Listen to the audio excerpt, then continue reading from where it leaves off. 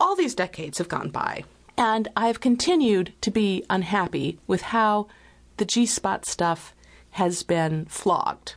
I feel like it's been an emphasis that women are insufficient the way they are, that they need to work harder, that this is some complicated chore they have to do to impress someone. The emphasis has not been on understanding and enjoying your own body.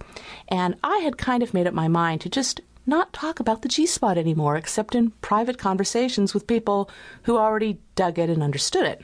But today, I have revised my position because something very wonderful has happened in terms of G-spot education. Some of you are familiar with a women's sex toy store called Babeland, Babeland. They have retail shops in New York and Seattle, LA, San Francisco. They also have a big online presence. And they have made an entire website called the G-Spot Center. My friend Anne created a lot of the site and sent me some information about it. And I went just because she's my pal and I wanted to see what it was like. But once I got there, I was so impressed. I cannot begin to tell you how impressed I was. And I said, send me everything. I found out things on their G-Spot Center site that I didn't know. I'm very impressed. To begin with, this is the most important thing you need to know.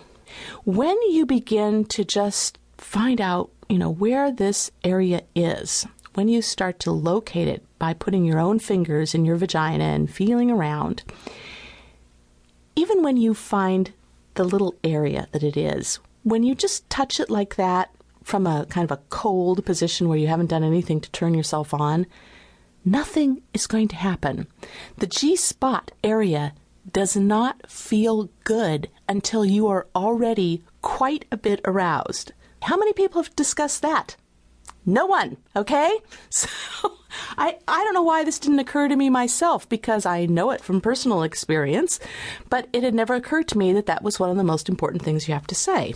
Let me read you a little bit from the G-Spot Center. It's very clear. That's one of my favorite things about Anne. She's so well organized. She has a little section called Where to Find It. She says you can locate the G-spot by using your own fingers to explore the vaginal walls. Mostly, the walls feel soft and smooth and pillowy.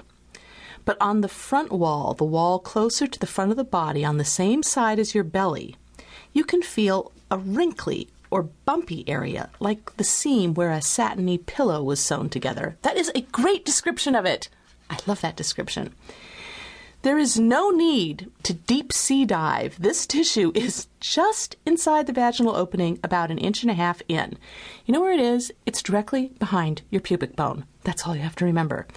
When it is aroused, and underline that 1 billion times, it's an area that will swell to somewhere between pistachio and walnut size. And, for some people, it becomes a place of intense sexual pleasure. When women are aroused, keep remembering that part, when they're aroused. And aroused doesn't just mean somebody tickling you with a feather. When women are aroused, the tissue becomes thickened and can be felt through the vaginal wall. It creates an intense, distinctive sensation when stimulated. For some, this feeling is similar to the sensation of needing to urinate, and for some, the stimulation of the G-spot can make them ejaculate. The first step is to get turned on. During arousal, the spongy tissue swells with fluid. When you aren't turned on, the wall of the vagina feels fairly similar all the way around, but when you get aroused, the G-spot becomes more firm with blood and other fluids. So, in terms of how you're going to go on your little fantastic voyage to find your G-spot, and I really would recommend this as a masturbation exercise because you definitely can have a lot of fun doing this with another person, but when you're by yourself, you can have as many distractions and tangents and, just not thinking about anybody else waiting for you or waiting for the big moment. I really recommend doing this by yourself at first.